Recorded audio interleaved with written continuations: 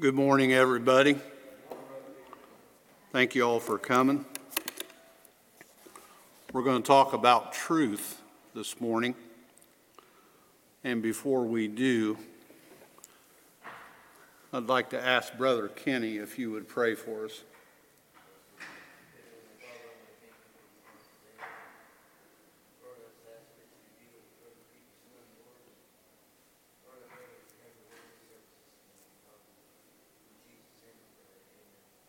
Amen. Thank you, Kenny.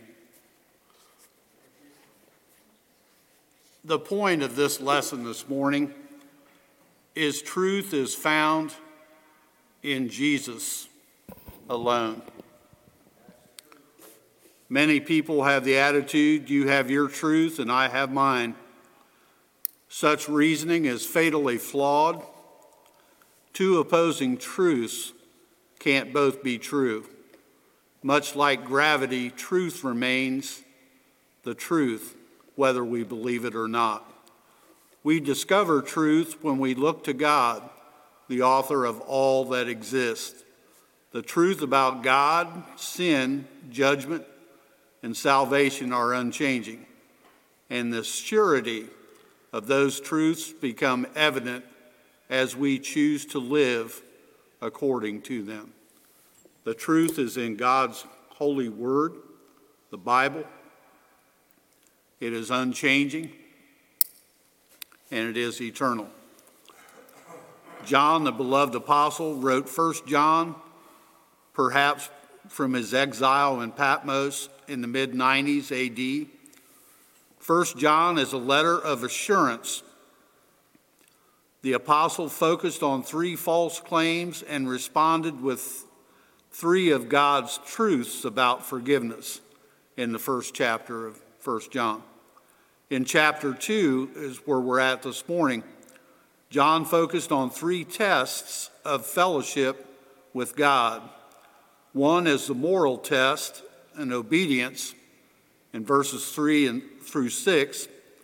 The social test, which is love, in verses 7 through 11. And the doctrinal test, belief, in verses 18 through 27. It seems that our culture has become less adept at determining what is true and what is not. 40% of people believe that the FDA is withholding natural cures for cancer. Have you ever heard that assessment? These are surveys, I guess, that people take, and how worthy are they or reliable. But 27% believe America is hiding aliens in Area 51. Leonard says they're right here. I believe that too. 23% believe 9/11 was an inside job. I've heard that theory. And 19% believe the government is using chemicals to control the population. Remember that Jesus taught his disciples to expect deception and persecution before he returns. John sought to prepare his readers for the reality that they would face. John wanted us to realize deception from antichrists is a sign that it is the last hour. We don't know if this period will be long or short. It is clear that time will be terminated, and the end result is salvation that is promised by God. In Matthew, false prophets and messiahs will arise and perform great signs and wonders to lead astray. What do we have going on today as for false teachers? They abound. I'm sorry, Nicole.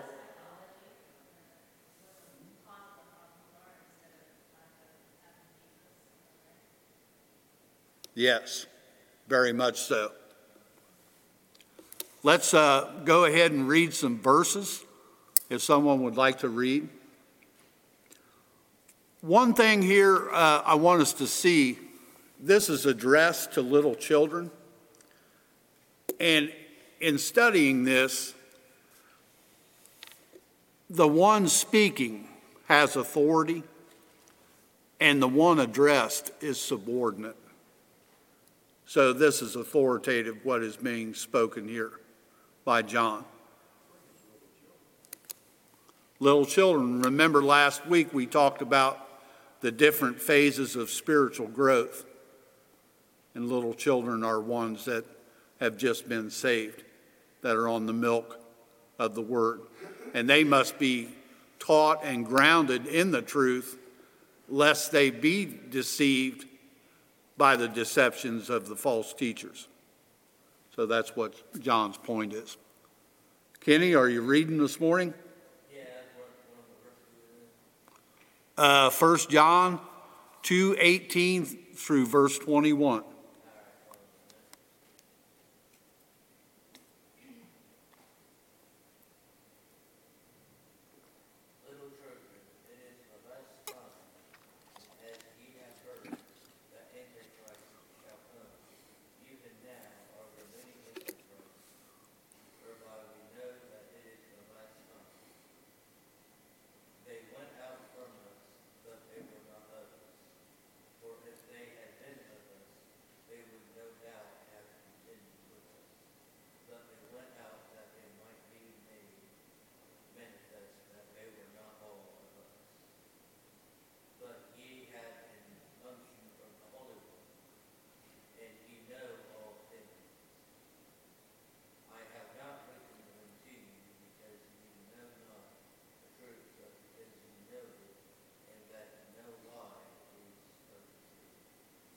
Thank you, Kenny. We'll stop right there. People are confused about a lot of things, which in turn produces doubt. It goes without saying that the struggle for truth is real. However, there is good news. Absolute truth does exist, and it is found in Jesus Christ. Truth is a principle, but it is also a person, and that person is Jesus Christ.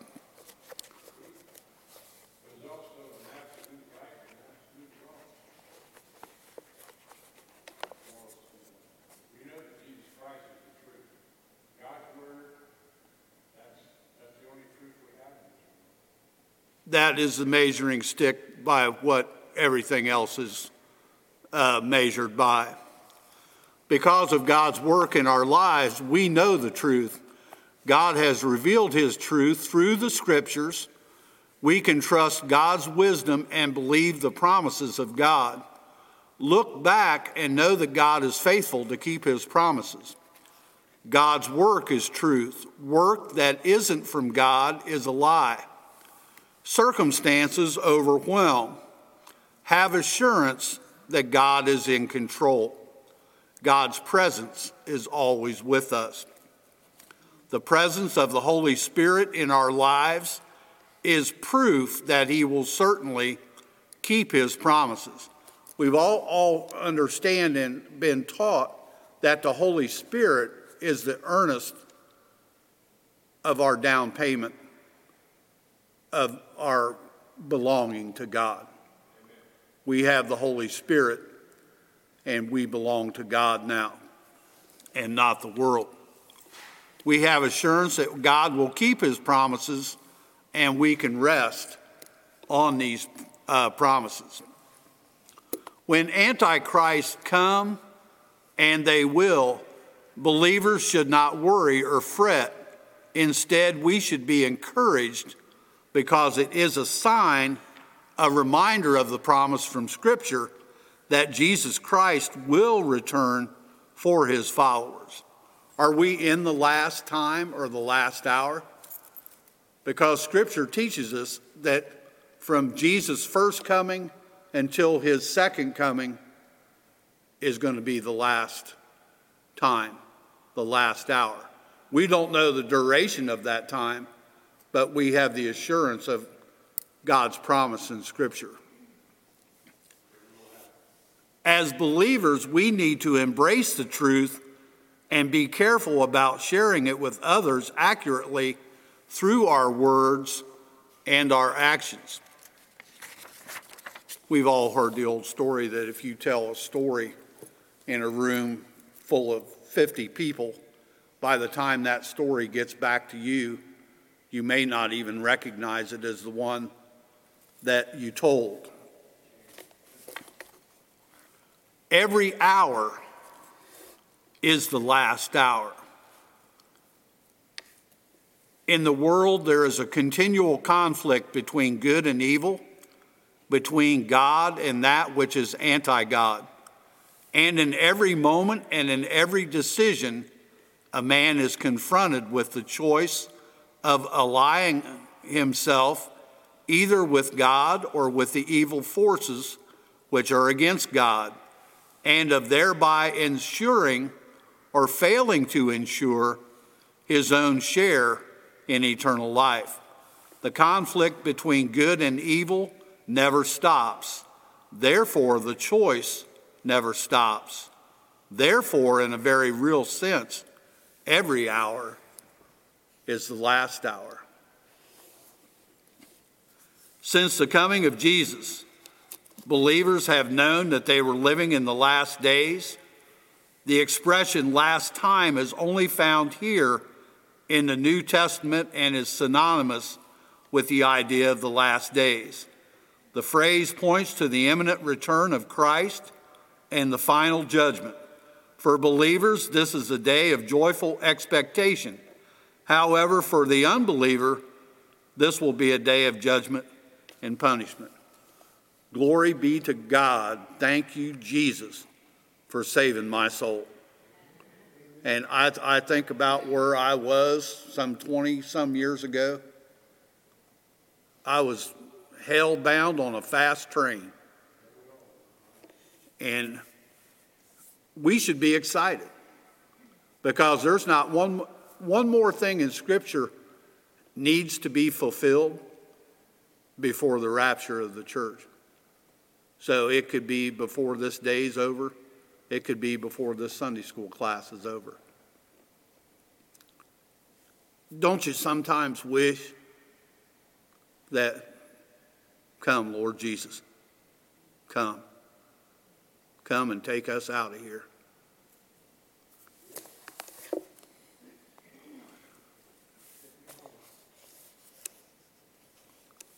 Anti-Christ. Anti means against or is in open opposition to Christ. You know that before we were saved, we were anti-Christ. You're either for him or you're against him. There's no middle ground. There's no part way or kinda. You're either in or out. And anti can also mean in place of, a substitute, one who subtly tries to take the place of Christ. Antichrist in the Bible appears only in John's letters. Christ is the incarnation of God and goodness. Antichrist is the incarnation of the devil and evil. Christ stands for God. Antichrist stands for all that is against God, either by opposition or substitution for God.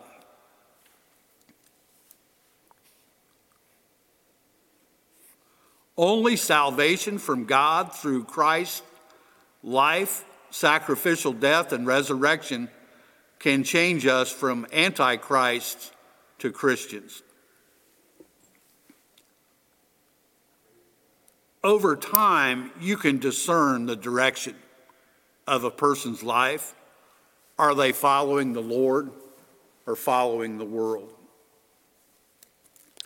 I had an experience here last week. I went and got new tires put on Penny's van. And the tire place that I went to, it was pretty obvious that they were not Christians from the conversation and just the general spirit of the people that were there. I was glad get out of there. But I did have the opportunity, though, too, to witness. They know that I'm a Christian. So I was upbeat and happy, and they were not. You could tell just from our conversations that they didn't have the Lord. John reminds us that followers of Jesus will remain faithful to the Lord and to other believers. How are we to identify the false teachers? We know them by their unwavering commitment to falsehood and their departure from the church. In John's day, these peddlers of deception gave evidence of their real character by leaving the church. They would leave the church and go start their own church. There's two deceptions that they taught. One was Docetism, where the Gnostics were a part of this group. Gnostics believed that all flesh was evil. So it was not believed that Jesus was actually man, but only was, let me see here before I mess this up. The Gnostics believed the body is evil. Therefore, God, who is spirit, could not take on flesh. So according to them, Jesus did not come in the flesh. It only appeared that he did. And this is a blatant denial of the incarnation, God becoming a man. Another belief that was taught during that time was Cerinthianism. Cerinthius taught that Jesus had a real human body, but that he was not the Christ until the Spirit came upon him at his baptism. Cerinthius taught that the Spirit remained upon Jesus throughout his public ministry, but the Spirit left him before the crucifixion, since the Spirit could not be associated with suffering. These are false teachings. What does God's holy word teach us? It doesn't teach that. So you can't fit your belief system to fit you. What doth say the word of God? And that's what we need to go by. Let's go ahead and read some more verses if someone would like to.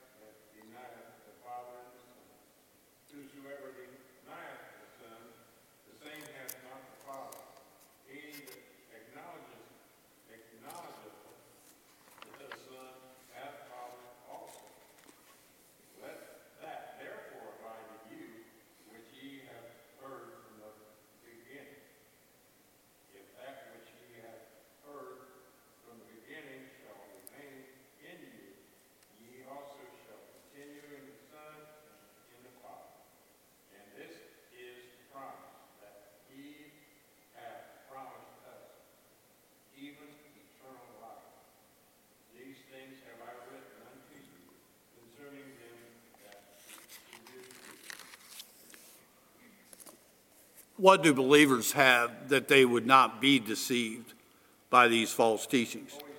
Remember, they have heard the truth first and from the beginning. So don't follow after anything from other than the original message which you heard. The Holy Spirit is the seal of our salvation and shows us that we belong to the Lord Jesus Christ. The Holy Spirit reminds us of Jesus' words and help us understand God's truth. Where it says here,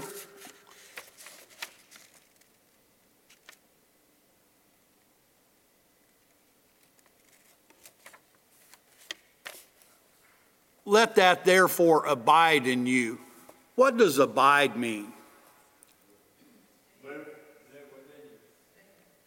It means to remain. So the original teaching should remain with you. The false teachers or antichrist are liars because they deny that Jesus is the divine Son of God. To deny the Son is also to deny the Father. Now, the Holy Spirit will reveal all things to us. That's what the unction was talking about back here, is an action or process or a state of being of having the Holy Spirit live in a person and impacting his or her life. The Holy Spirit will reveal to us and teach us, but what do we have to do? It's not automatic. You've got to spend time in God's Word. You've got to hear God's Word preached. You have to, and that's what it's talking about, abiding in this teaching, is that you spend time with it and spend time in God's Word so that when you are challenged with something that is a deception, you'll know and recognize, because the Holy Spirit will set that red light off in your mind and you'll know. But how are you going to know if you don't spend any time in God's Word? Go ahead, Ronnie. Have you ever been in some place where you hear preaching and you just can't sit still because you don't believe it? It happened to me one time in somebody's basement, and the guy was preaching, and I couldn't sit still. I just wanted to get up and go, but I didn't. I just stood there. And once it was over, somebody asked me, "How about that? You like that?" I said, "No, I didn't believe it did." I don't know if I've ever had that experience. That's happened to me. Just like it was pushing me away from it, you know? We know that God's Word teaches us in John 14:6 that I am the way, the truth, and the life. No one comes to the Father by me. So anyone that claims to have a relationship with God and they have not the Son, Jesus Christ, they're a liar, because the only way to God the Father is through the Son, Jesus Christ. The proof of true salvation is not just believing the right thing. Conforming to the doctrine is not enough. Our belief should translate into right living. Are you being changed and transformed by knowing and believing this truth? Are you applying it to your life? Is it how you live now according to what God's Word teaches? We are to pursue righteousness in light of the imminent return of Christ. John mentioned the return of Christ to motivate his readers to righteous living. Our attitude toward Christ's second coming says a lot about our spiritual state. I don't want to die, but I'm ready for the Lord to come back. And I surely hope that there's going to be a lot of friends and family members give their hearts and lives to the Lord before that happens. The truth enables us to live in a way that pleases God. Truth paves the road to freedom. Our freedom is not to do what we want, but to live as we ought when we become children of God. We're no longer slaves to sin, but we are children of God and to live for Him. It's exciting to live for God now. And the emptiness of the world, you can have it. Been there, done that, seen that. The world paints a pretty picture, but it's never enough. What satisfies your soul is that relationship with God, where you can lay down at night and thank Him and praise Him for giving you another day and blessing you. Living in the truth leads us to live righteously. If we claim to know the truth, our lives should reflect it. In John chapter 8, verses 31 and 32, if you continue in my word, you really are my disciples. You will know the truth, and the truth will set you free. John describes 4 reasons to hold fast to the teaching given by the Spirit. The Holy Spirit's anointing of the Christian is the sufficient source for knowledge. John wrote, "Ye need not that any man teach you." The Holy Spirit's anointing teaches believers all things. The Holy Spirit teaching is no lie. This is in contrast to the false teachers John opposed. And the Holy Spirit's preservation helped genuine believers to remain in the church, not to leave as the false teachers had. At the end of the verse, John reinforced God's command that the Holy Spirit had taught them, abide in him, or it means to reside in him. John did not want the believers to listen to the false teachers and be influenced by them. Following God's truth leads to righteous living. We are to wisely and diligently study God's word for ourselves. God is able to use the words and writings of other believers to aid our understanding of Scripture. That's why I urge everyone to come to Bible study on Wednesday, if you're able to, if your schedule allows, or to spend time, set aside time each week in a devotion to reading God's Word. And I've been trying to, I had talked about before, turning the TV off and opening up God's Word. If I spent the time in God's Word that I spent flipping the channels, I would be much better off, I'm sure. We've got more verses to read, don't we? Okay, if someone would like to read this. 1 John chapter 2, 27 through 29.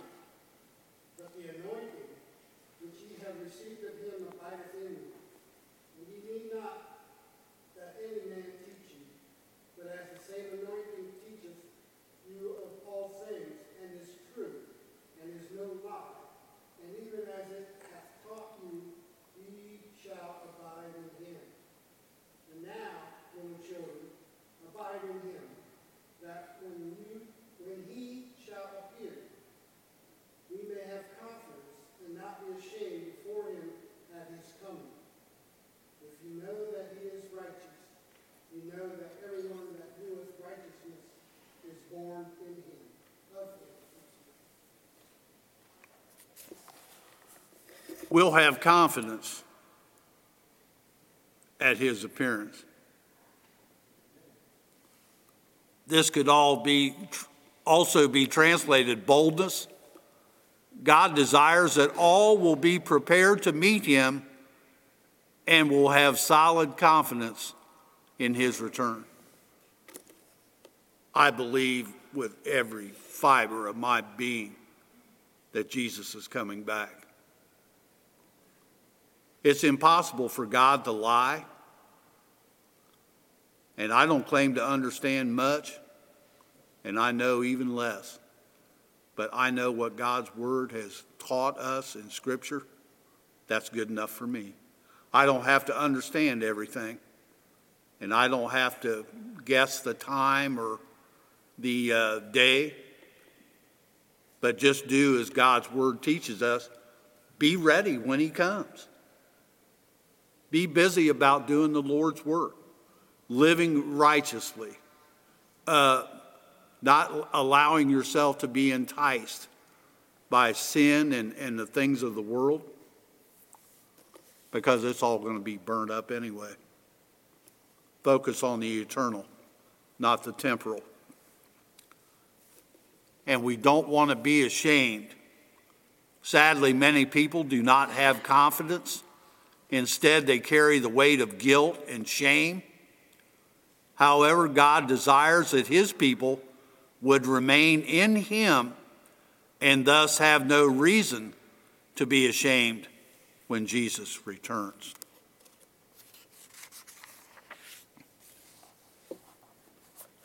By his Holy Spirit, God leads us to see when others are speaking truth or error. Therefore, the Bible teaches that we need the Holy Spirit to understand truths within the Word of God. And because you are sons, God sent the Spirit of his Son into our hearts, crying, Abba, Father, from Galatians 4:6. Therefore, we will live differently because we are following the way of the Spirit rather than the flesh. Our Heavenly Father will not allow us to wear his name and also live in sin. The pleasures of sin only last for a short season. Then we must face the consequences of our actions.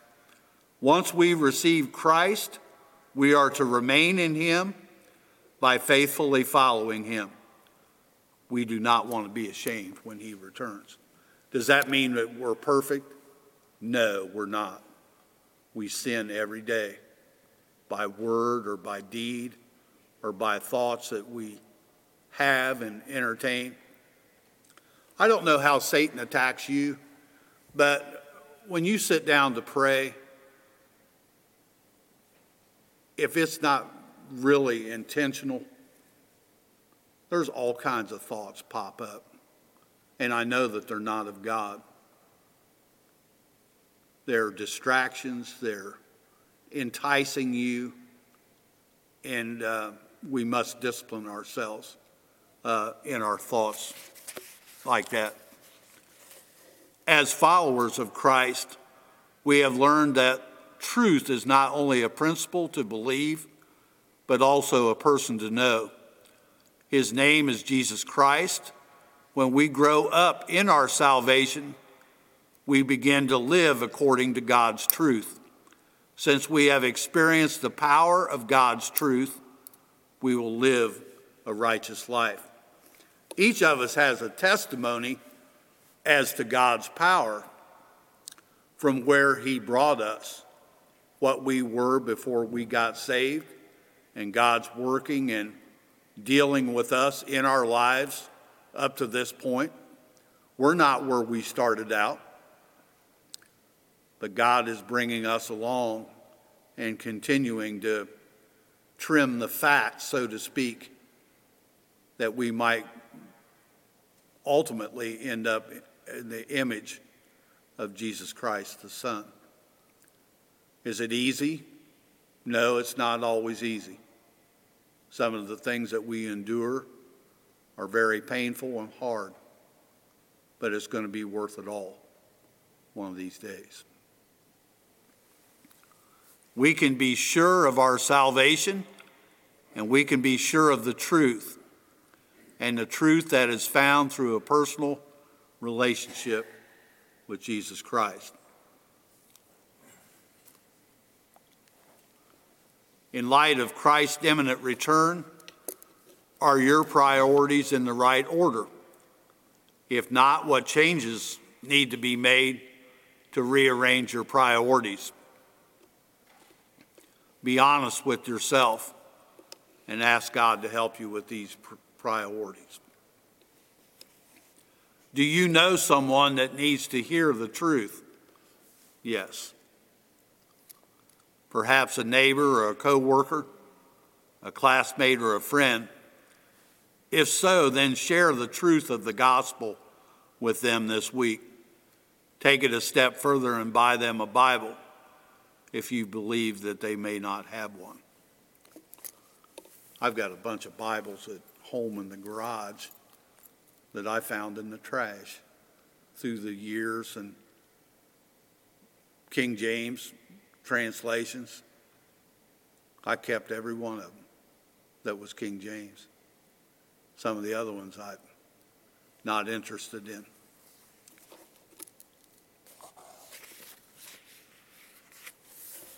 That's all I have this morning. I thank you for your time, for your patience with me. Thank you.